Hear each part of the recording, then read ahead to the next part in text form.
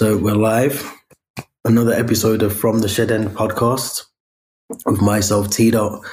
And I'm always joined by Theo. How you doing?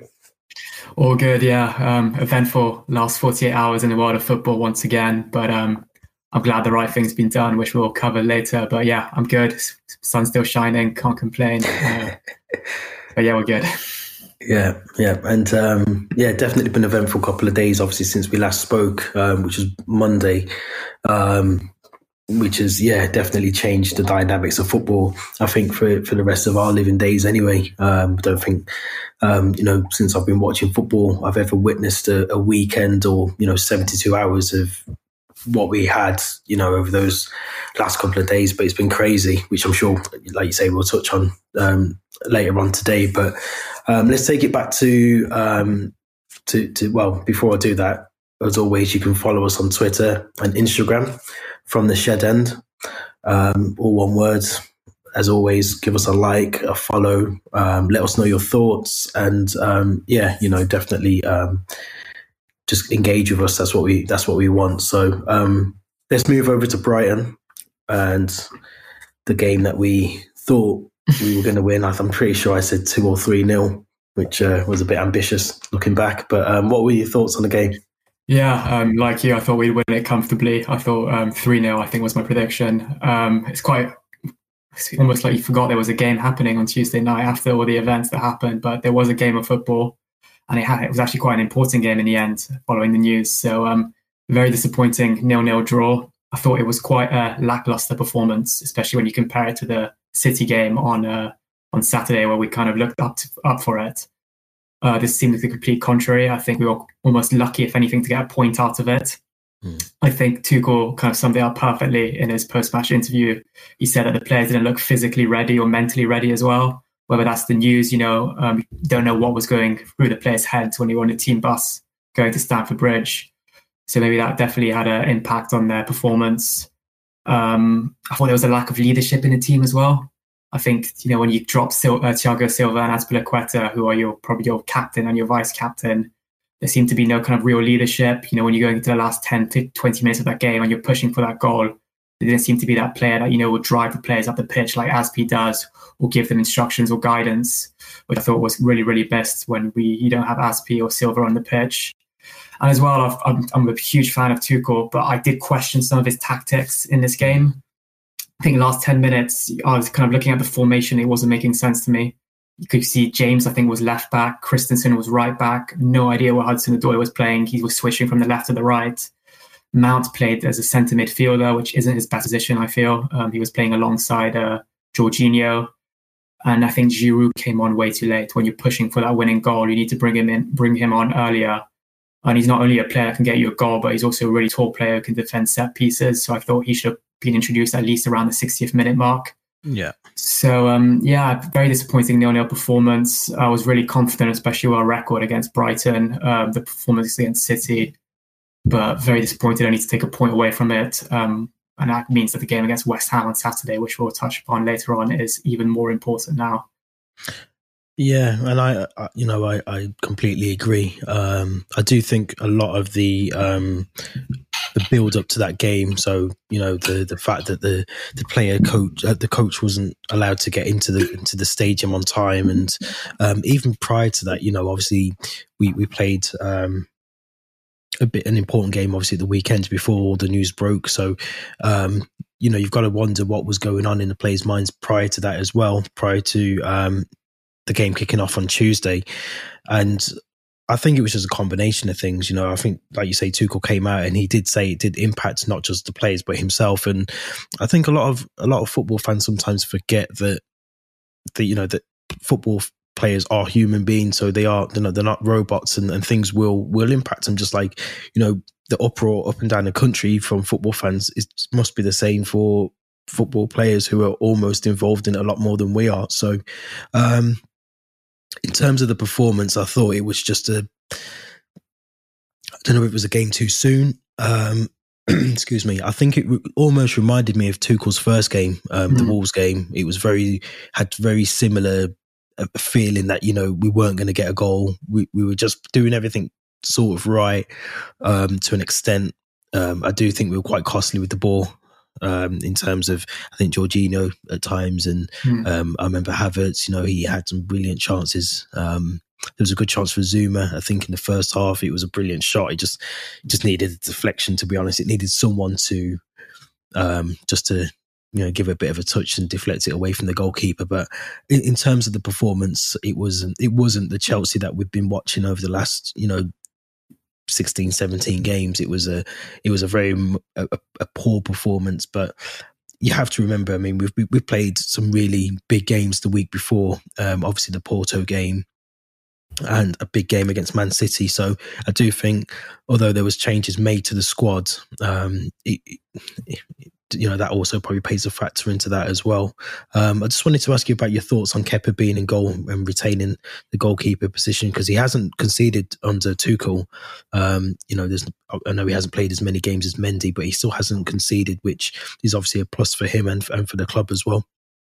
Yeah, in our last episode, when we were talking about the possible lineup and changes, as soon as we ended the episode, I thought to myself, you know what, there's a big chance that Kepa starts this game, like he did it for the Newcastle one, following his clean sheet against Barnsley, I think it was, in the FA Cup. So there was going to be a strong chance that Tuchel plays him again, following his clean sheet against City at Wembley. So I thought he didn't set a foot wrong again. He was great. He looks a lot more confident now, quite a lot more dominant in the penalty box, catching balls comfortably, not spilling, easy shots like maybe he was doing towards the back end of last season. So I think it was the right decision from Tuchel. When you've got a keeper that's just come off the back end of a clean sheet and he's full of confidence, you do play him again. And as you said, I think it's 5 clean sheets in his 5 appearances under Tuchel. I think Barnsley, Newcastle, Sheffield, City, and now Brighton. So I think I'm happy to see this, because I think he looks like he's enjoying his football as well, which is a good sign. Like you can see from his social media, how he's dealing with his social media. I think there was a period where he wasn't allowing people to interact with his tweets, I think, or reply to his tweets, whereas now he is. So I think he's a lot more happy now to kind of, accept criticism, but also, be willing to put in those performances that are, will not really force criticism from the fans. So if he starts again in our next game at the London Stadium against West Ham, I'd be happy. I think he's a great keeper. He looks happy. He looks confident. And I think he's the right keeper to challenge Mendy for that spot in the starting 11. So, yeah, I agree. I just wanted to ask as well, because obviously we dropped. It feels like a defeat to say lost, but we drew the game. Do you feel that was, obviously a good opportunity for us to get into the? I think we would have gone third if we'd won the game. So, what would you have done differently, I suppose, in terms of, like you mentioned, around Giroud probably coming on a bit earlier, but do you just put it down to overall fatigue and the fact that there was ongoing issues away from the pitch and the team? Do you put it just down to that, or a mentality thing for the players?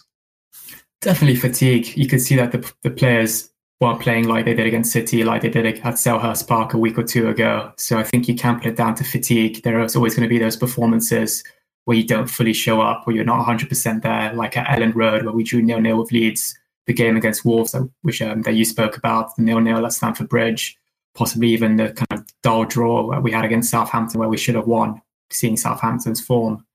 So I think there's always going to be these results. But again, if you really want to be challenging for a top 4 spot, these are the type of games that you should be winning, and you should be winning quite comfortably.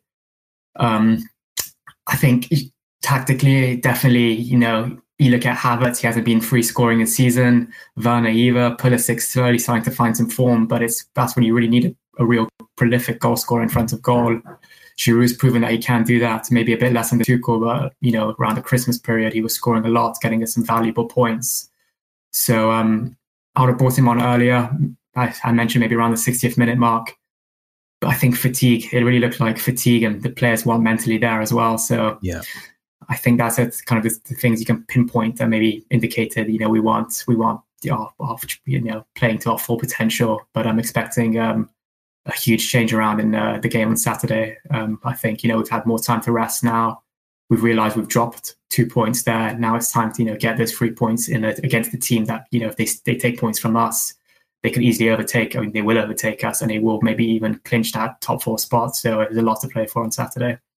Yeah, and I know we've mentioned the European Super League a few times already during this episode. So just wanted to get your thoughts really on the events. Really, I suppose when we spoke on Monday, so much has happened. I'm just trying to make sure I get this right. So I think on Monday we were still in the European Super League. I think we'd already made the announcement. I think the late Sunday night, that we were going to be entering into it. What's your thoughts? Obviously, now that upon reflection, we've had a bit of time to digest what's happened, and obviously there's fans that are angry at the club. There's fans that are just angry at the boards, the hierarchy. But what's your thoughts overall on the whole situation? I thought when the news came out on Sunday and when we recorded episode 5 on Monday, I was disgusted. I was disappointed in the club. I was disappointed in what football was looking like it was going to become. I kind of went on a bit of a rant in that episode. But following what happened on Tuesday afternoon and Tuesday evening, I feel a lot more proud, particularly of the fan base, more than the way the club's managed, but the fan base of how they've reacted, the fans across the world of football, how the smaller, when I say smaller clubs, it's those clubs outside maybe the traditional big six or the richer clubs in the Premier League, how they've reacted as well and the statements that they've released. Yeah. But yeah, very proud of the fan base because it really shows that, fans are valued, especially by clubs like Chelsea when they see that the repercussions that it has on them and how they gathered in, I don't know how many that went around Stamford Bridge, maybe 200, 300, maybe more, I think. But a lot of fans showed up. And I was really happy scenes, obviously the scenes of jubilation when they kind of, when the news was announced that we were pulling out of the Super League or we were, going to proceed with the paperwork to withdraw. It almost seemed like we were celebrating a goal or a trophy. So it's almost like it's a victory for football, it felt. And I was also quite happy to hear, I'm not happy, I'm still disgusted by how Chelsea kind of, signed up for this tournament. But there were also rumours that we were one of the clubs that wasn't too keen on joining, but we kind of, along with Man City, I think, but we were scared to be left out. And that was the main reason why we joined. So, that kind of says, maybe, we weren't too keen on the idea. I can't see Abramovich being too keen on the idea myself, nor did Chet, but I think it was more maybe a Bruce Buck kind of decision. So, but yeah, it's a weird one. I think I say it's a victory for football. All 6 English clubs have withdrawn from the Super League now, but I don't think this is the end. I don't think it's the end. I think there's talks now of an English Super League with some Scottish teams. There's talks, it's not talks, but it's official now. I think 2024 is going to be a new Champions League format, going from 32 teams to 36 teams, with each team playing a minimum of 10 games. So there's definitely going to be changes to football. So I don't think this is the end, but for now, at least, I feel like we've kept some kind of tradition and we've let the fans speak, and the fans' voice has been really valued and really powerful. So definitely on Tuesday night, I felt proud to be a Chelsea fan. Let's put it like that.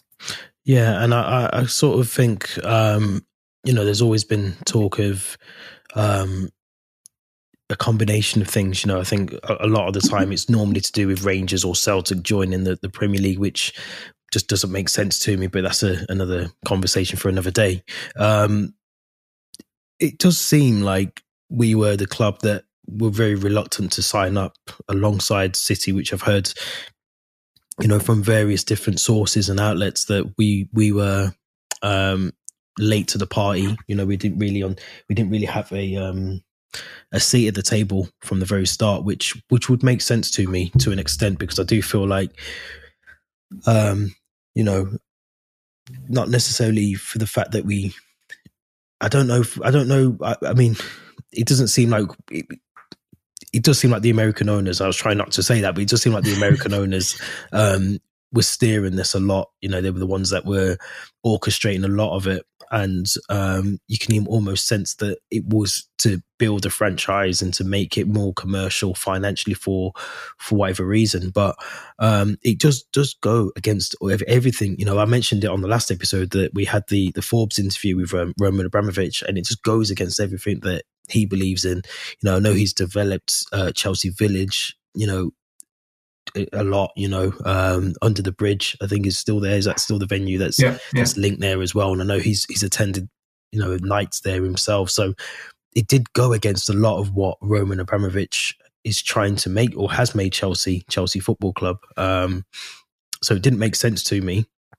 But I do understand, if there's 5 different clubs who are going to go and make multi-million-pound deals, it obviously financially it would make sense for Chelsea to join that.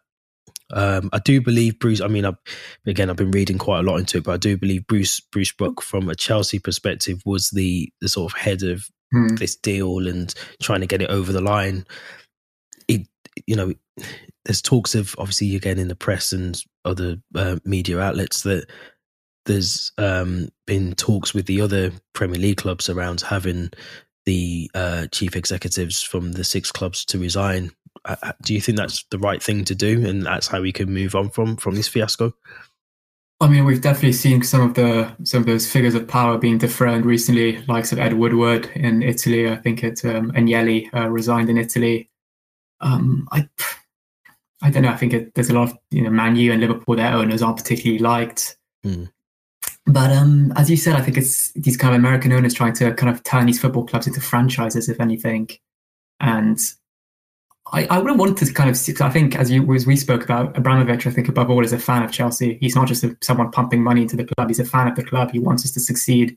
He celebrates trophies like, any fan would celebrate trophies. And when he saw maybe the backlash and the repercussions that the fans kind of, demonstrated, I think he was probably the first one to pull the plug. But I think Sergio Perez is the main kind of one that kind of, wanted this done. And I was reading an interview of him this morning.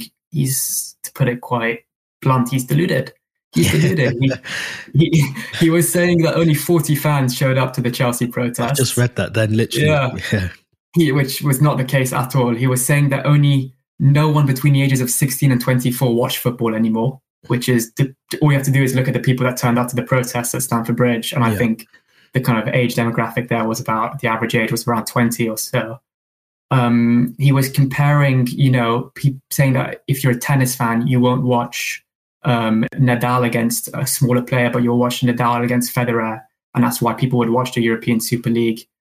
And, it's all of this talk, I think, saying, wanting, I think because Real Madrid have suffered a lot as a club for during the last 2 years of COVID and the lockdowns and not having fans and obviously pumping a lot of money into their new stadium. So I think the main reason he wanted to go ahead with it was to get me to sign either Haaland or Mbappe. Yeah. So I don't think he can afford them right now. That's what kind of people were saying on Twitter, and I was reading articles. So I think he's the main kind of, villain in this, let's put it like that. And, and a lot of talk now wanting him to resign. I don't know. I don't really have friends who are Real Madrid fans or what their thoughts are on it with Sergio Perez. But I think from the kind of, the football world, he's the villain, the ones that they feel is responsible for this, the one who kind of, orchestrated it. So yeah, if people like him can resign, then that would be a kind of, a stepping stone. I think it would be progress. I think it would be another victory for the football world as well. Yeah, and I think as well, a lot of the fans that I've been speaking to, they have to remember, and they've reiterated it as well, that we don't support, the board. The board will change over the course of time. It has done before our generation, and I'm sure it will do beyond our generation as well. I think what we do is support the club itself as a club. Players move on, managers move on, but the ultimate thing is that we always support the club. And like yourself, I was, like I said on the other episode, I couldn't sleep Sunday night. I was awake probably at least until 1 o'clock in the morning, just reading and just disgusted, I think. So, I'm sure I wasn't alone in that. It's strange to see that. I think it's only, is it Barcelona and Real Madrid that are still left in the Super League?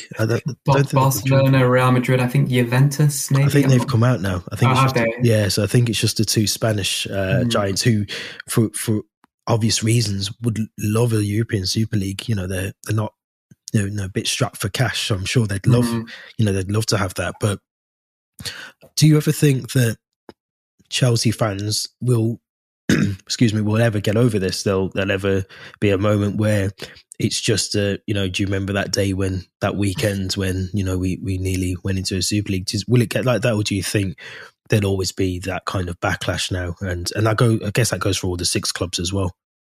I mean, I think it was a very historic and revolutionary date. I think it's the type of event that I'll talk to my grandkids about. Time the Chelsea, the fans kind of protested and the fans were heard, and change happened. But at the same time, as I said as well, I think there's still a possibility that some kind of tournament like this is still organised in the near future. I don't think it's the end of this. I don't think the fans have fully forgiven the board. Like, I think Chelsea were quite lucky with how we treat our kind of senior management, the figures of power of our club. I think Abramovich has particularly liked Mourinho as well, and Bruce Buck. Until this moment, I never really heard any kind of arguments to why he wasn't liked. But I think other clubs, particularly, I think this is just the beginning of how they're going to react to their chairman, their kind of their owners. So, but yeah, I think we'll forgive. I think when fans are allowed back into the stadium, I think we saw the kind of the songs that they were singing at the protest. It was nothing malicious. It was super Frankie Lampard songs, Fabregas's Magic, which is nice to hear. It's quite a peaceful protest, not violent, but just almost showing we're Chelsea, we love our club, we won't stop loving our club. Yeah. But you've got to kind of respect us. You've got to kind of listen to us. But I think as Chelsea fans, I think we forgive quite easily. So yeah, I don't think there's any kind of negative feelings anymore, I'd hope. Yeah, and I think that was a key thing that you mentioned around the fact that the protest was just that. It wasn't, I'm pretty sure, and I know I said this to you offline, that, hopefully it doesn't get to the point where it becomes a protest with other motives and reasons to be out and about, especially during, these kind of pandemic moments that we're having. But it was, from what I got to see, got to see a few videos and pictures, and it just looked like a coming together of fans who actually want the right resolution, which happened eventually. And I think there was a moment where the news was filtering through, the crowds of people, and it's almost like you say, it was almost like Box Park, that sort of that moment where it's like a bit of a moment in it was the World Cup, wasn't it? I think.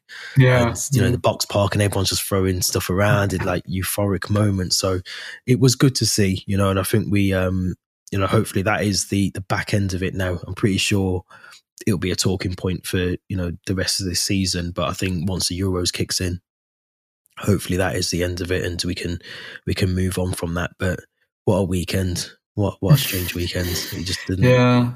There was a part where I thought the Chelsea-Real Madrid clash would be pointless. Yeah. So, now there's a bit of significance behind that game. It's a nice 2 weeks to look forward to as a Chelsea fan as well.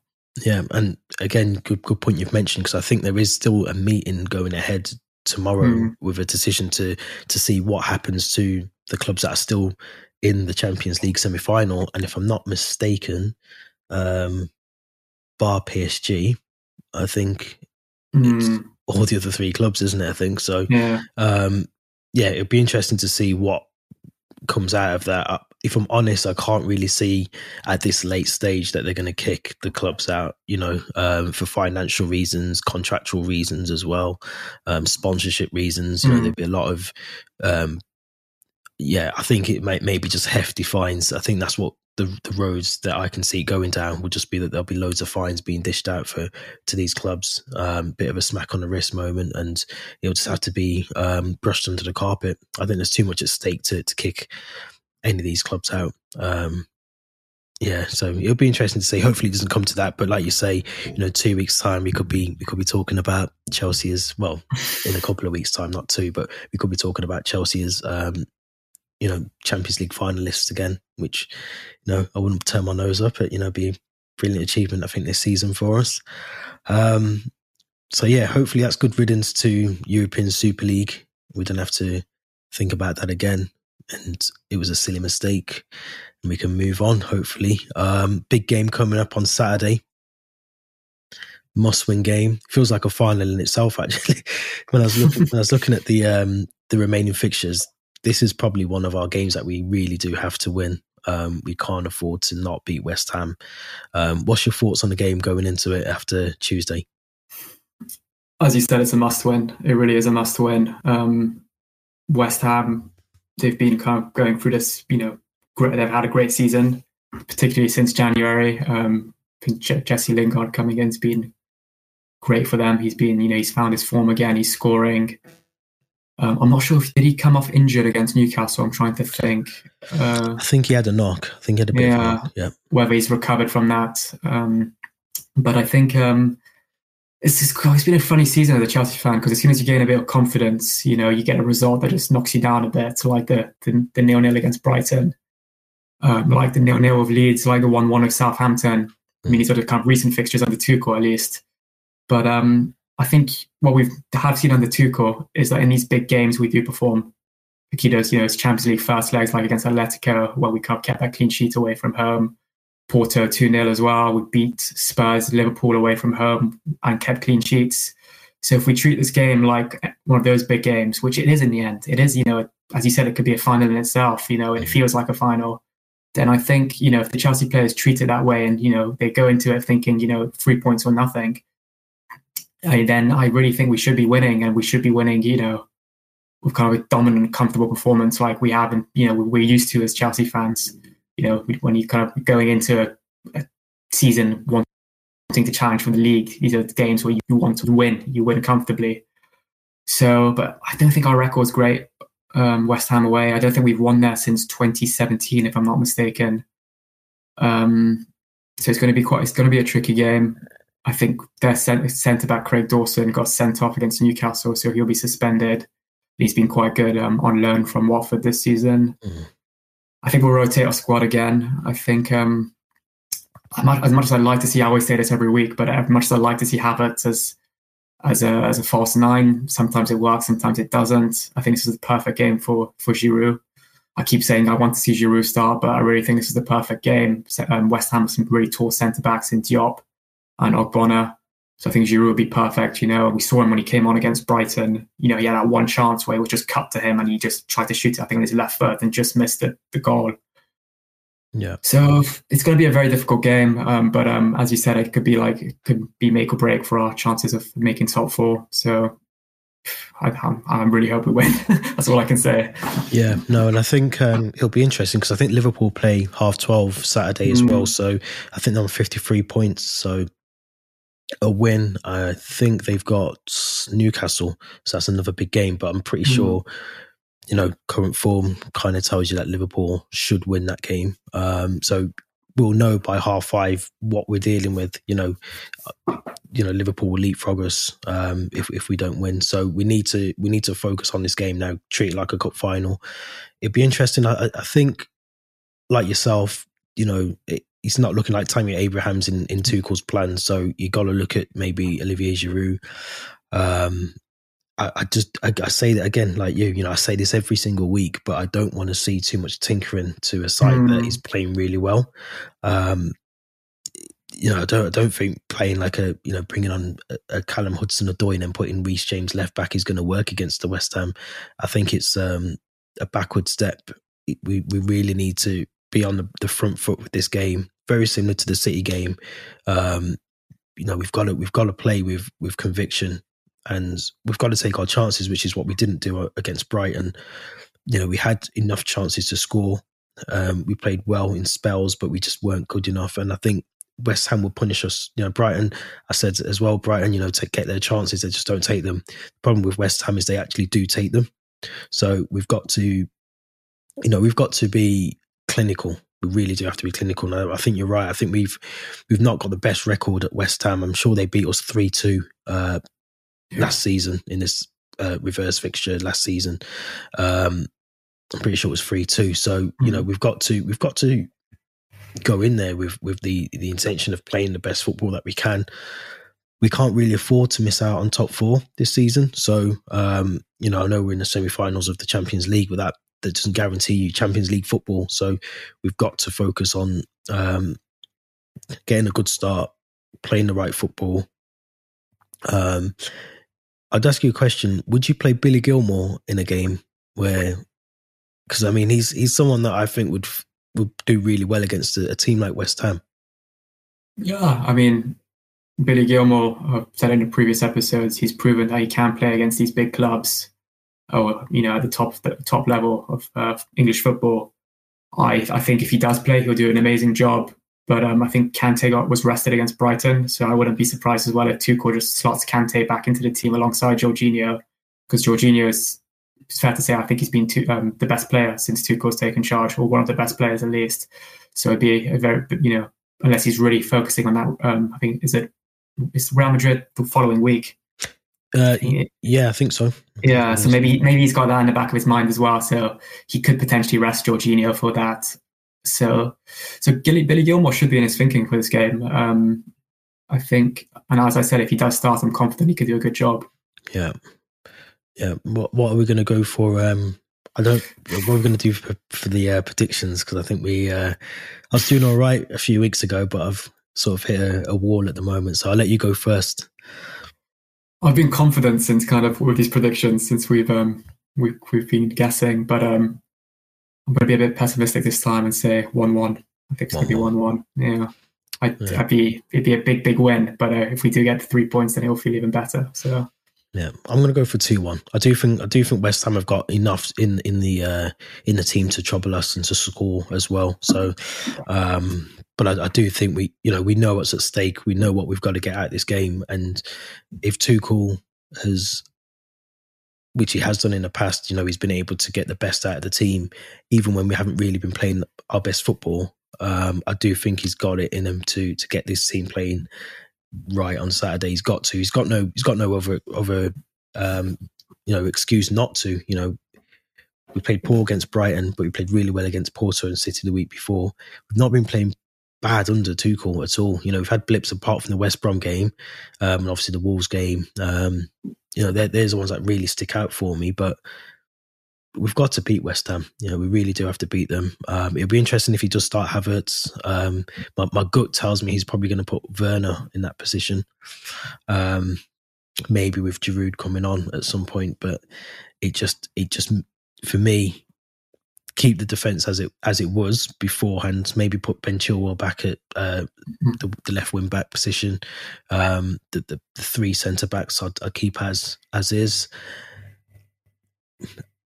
I wouldn't start Kepa, albeit he's had some really good games under Tuchel. I put Mendy back in goal, and I think he'll do that. I think he'll put Mendy back in goal. I'd be surprised if he suddenly drops Mendy and sticks with Kepa for the remaining part of the season, because it just wouldn't really make sense to me. But we'll have to see. So I'm going to go 2-1. Chelsea, obviously, not West Ham. And yeah, we'll have to see. 5:30 Saturday, make or break the weekend. I hate Saturday games in the evening. Yeah, because it can ruin ruins your Saturday evening. Ruins your Saturday evening, and it ruins my Sunday, and normally my Monday morning as well. It takes a while to get out of the system, but it'd be interesting game. I just wanted to talk to you about some of the memorable games that we kind of. I say games, but I've got one that I want to talk about. But I wanted to get your views first of what you thought as a memorable game as a Chelsea fan. I mean, I've been really fortunate to have been to many Chelsea games at Stamford Bridge and also away from home. My bedroom's just over there, and it's literally covered. The walls are plastered with Chelsea tickets from all the games I've been to. But it's always going to be a couple of games that stand out for me. To kind of going from like that emotional level, that there's emotional games. You could say there's last games of the season against Sunderland, the farewells of Didier Drogba, John Terry. And I was quite emotional as a Chelsea fan being at Stamford Bridge, and when they gave their speeches at full time, as well when Fabregas came off as against Nottingham Forest in the FA Cup, and he was in tears. This was his last game in English football. That was really emotional as a Chelsea fan. On a personal level, just some European away matches I've been to, even though we didn't get the results against Barcelona. I've been to the Nou Camp, which was an amazing experience. I've been to Mestalla in Valencia. I've been to the Stadio Olimpico in Rome. And I've been to the Parc des Princes in Paris. We never won actually any of those games. It was draws or defeats. But just the experience of being abroad with the Chelsea fans was amazing. So that was really memorable on a personal level. But there's always going to be some games that stand out. I think those European comebacks, the one against Ajax last season was amazing. PSG lost the first leg 3-1, came back second leg 2-0, I think, at Stamford Bridge. Demba Ba scoring the goal. was one of the moments I probably celebrated the goal the most in my life. A lot of my friends are PSG fans, so yeah, French friends of mine are PSG fans, so it just felt like there was a bit of a rivalry. So going, the next day going to school and just bantering them after that game was amazing. But I think my favorite ever game or most memorable game that I've watched live was probably the comeback against Napoli. I think it was a kind of a defining moment in our season. We played the first leg in Naples with Villas-Boas as our manager. A couple of weeks later, after a poor result against West Brom, he was sacked. Di Matteo comes in, second leg in the Champions League, 3-1 down. I think he brings all those experienced players back into the team. Terry, Lampard, Drogba, Ivanovic, players that were maybe dropped under Villas-Boas. Yeah. And you could just tell, that's what they were playing because they loved the club. And the atmosphere at Stamford Bridge that day was electric. I think that was at the Branislav Ivanovic. Yeah. So it was 3-1 extra time. I think Drogba, Terry and Lampard all scored in a normal time, take it to extra, and Ivanovic scores to make it 4-1. Just being at Stamford Bridge that day, it felt special. It felt like, we might salvage something from this season because it was a very poor season before then. And we did in the end. We won the Champions League that season, and it felt like we were building on some momentum as well. And just an amazing match to be. And I wrote an article, actually, I'll share it on the Twitter page after, about my experience at that game. But I think Bob Marley's song and Three Little Birds came on, I think, right before extra time. And it just felt like, all the pains that, of the Champions League final again in Moscow 2008 were just forgotten all of a sudden. And, we were focusing on this moment. I know the 41,000 fans in Stamford Bridge were going to, be behind Chelsea for the next 30 minutes of football. And it just felt special. It felt like a really memorable moment, and I think one of the type of games that I'll go on to talk about for a long time to my future kids, my grandsons. So really proud of that. That's definitely my memorable game. Yeah. What about for yourself? Well, I've got a few. Just going back to that game though, Napoli. I'm sure Juan Mata got the away goal, didn't he? Yeah. In the first leg. So I vaguely remember the first leg. Yeah. I can't remember how much I was drinking at that point, but it was a lot. But yeah, I think my biggest one was the 4-4 Stamford Bridge against Liverpool, 2009, I think that was. I'm pretty sure we were 3-1 up in the first leg. And we just had a moment at Stamford Bridge, as we have done many a times before, let Liverpool back into the game. But I'm pretty sure it was Frank Lampard that scored the winner. I can't remember what it ended on aggregate. I'm sure it was like 7.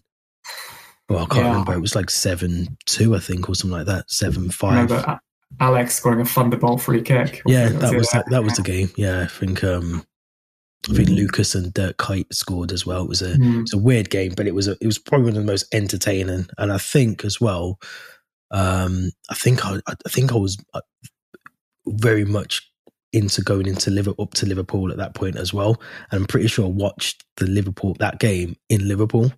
So it was, as you can imagine, I'm like wearing a Chelsea shirt, the only Chelsea fan really that was there. Didn't go down well. But that was a good game. I enjoyed the Bolton game. There was a 2-0 Bolton game. That was obviously Jose Mourinho was manager. He was that was a good game for us as well, at the Reebok. Really good ground, really good stadium. So yeah, I enjoyed that game as well. I think Lampard got the 2 goals that day as well. So it was a good game for us there. Obviously the 2-2 Barcelona Nou Camp.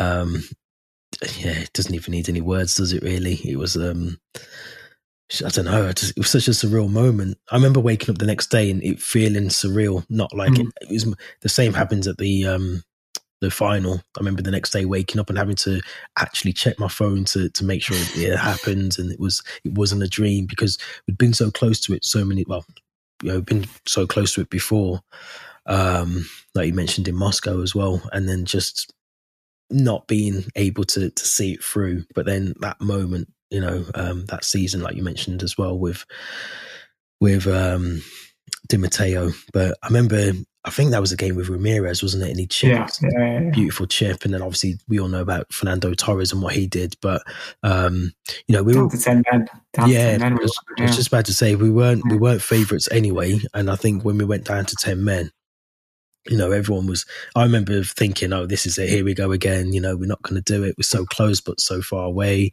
So yeah, I remember that game being just such a monumental. I wish I'd gone to that one. I didn't get to go to that game. But yeah, I can only imagine how the atmosphere was after the game, well, before and after the game as well. It would have been electrifying. Another one that obviously I kind of sticks out for me, and a very recent game, is the Europa League final, Arsenal. Because I remember getting loads of stick before the game, as you do as a Chelsea fan. You take it, but the way we played that night was special, and I was made up for Olivier Giroud, because I know he'd obviously got a lot of stick, and obviously the stuff that he did afterwards was justified for that. I'm sure everyone's seen the team bus moments where he's giving the stick back, which rightfully so. So they're my key games I always remember. And also the Di Matteo FA Cup final goal. Of course, that was a brilliant one. And an honourable shout out to Gianfranco Zola for his goal against Norwich, I think it was. Back heel, was it? Yeah. So those games, I remember watching that one live as well. And we didn't have Sky Plus then. You couldn't rewind stuff and watch it back. But it was just, you had to sort of make sure he didn't just knock it in with the side of his foot. Did he actually do the back heel? And he did. So it was like, wow, okay. And if you go on YouTube, I think he visits Cobham, and he tries to reenact it. Recreate it, I think it's with Graham Lasso as well. I think because obviously he was the one who assisted him in the game, but I think he does that. So it's on YouTube somewhere. It must be on the Chelsea channel, I think. So, but yeah, they're my memorable sort of moments and games where, I think, wow, we've done a lot. People say we haven't got history, but we've got history. We do. History. But it'd be interesting. Next couple of games that we've got now, 6 games left, is it now? 6 or 7? I believe so. Yeah, got some big fixtures in there. Got Leicester, West Ham, City, Arsenal. So yeah, it's going to be a tricky one. Yeah, tricky couple of games. And as I say, going back to the West Ham game, this is why it's a must win, because I think Leicester will get. I think all the teams you just mentioned, I think they'll give us some trouble. Not to say that West Ham can't do that, but I just think we look at these games now. Villa, last game of the season, we watched how they played against Man City yesterday. They can cause teams trouble. I know they didn't win, but they can cause problems. We still have to go to the Etihad as well. So, it's going to be an interesting season. It's going to be an interesting run into the end of the season, I should say. But as always, you can follow us on From the Shed End. That's on Twitter and Instagram, and also on YouTube. And again, we're always live stream. So please get involved, interact with us if you can. We normally do around 12 p.m. So, get involved, give us your questions before or during the live stream as well. We'll happily answer them, or we'll get you involved in the conversation and discussion. And thank you for listening. I've been T-Dot, and obviously thanks Theo for joining me again, as always. I'm sure we'll be back. We'll be celebrating our victory against West Ham, and we can hopefully say that we'll be back in the top 4 this time next week. Fingers crossed. Yep. Thanks for listening.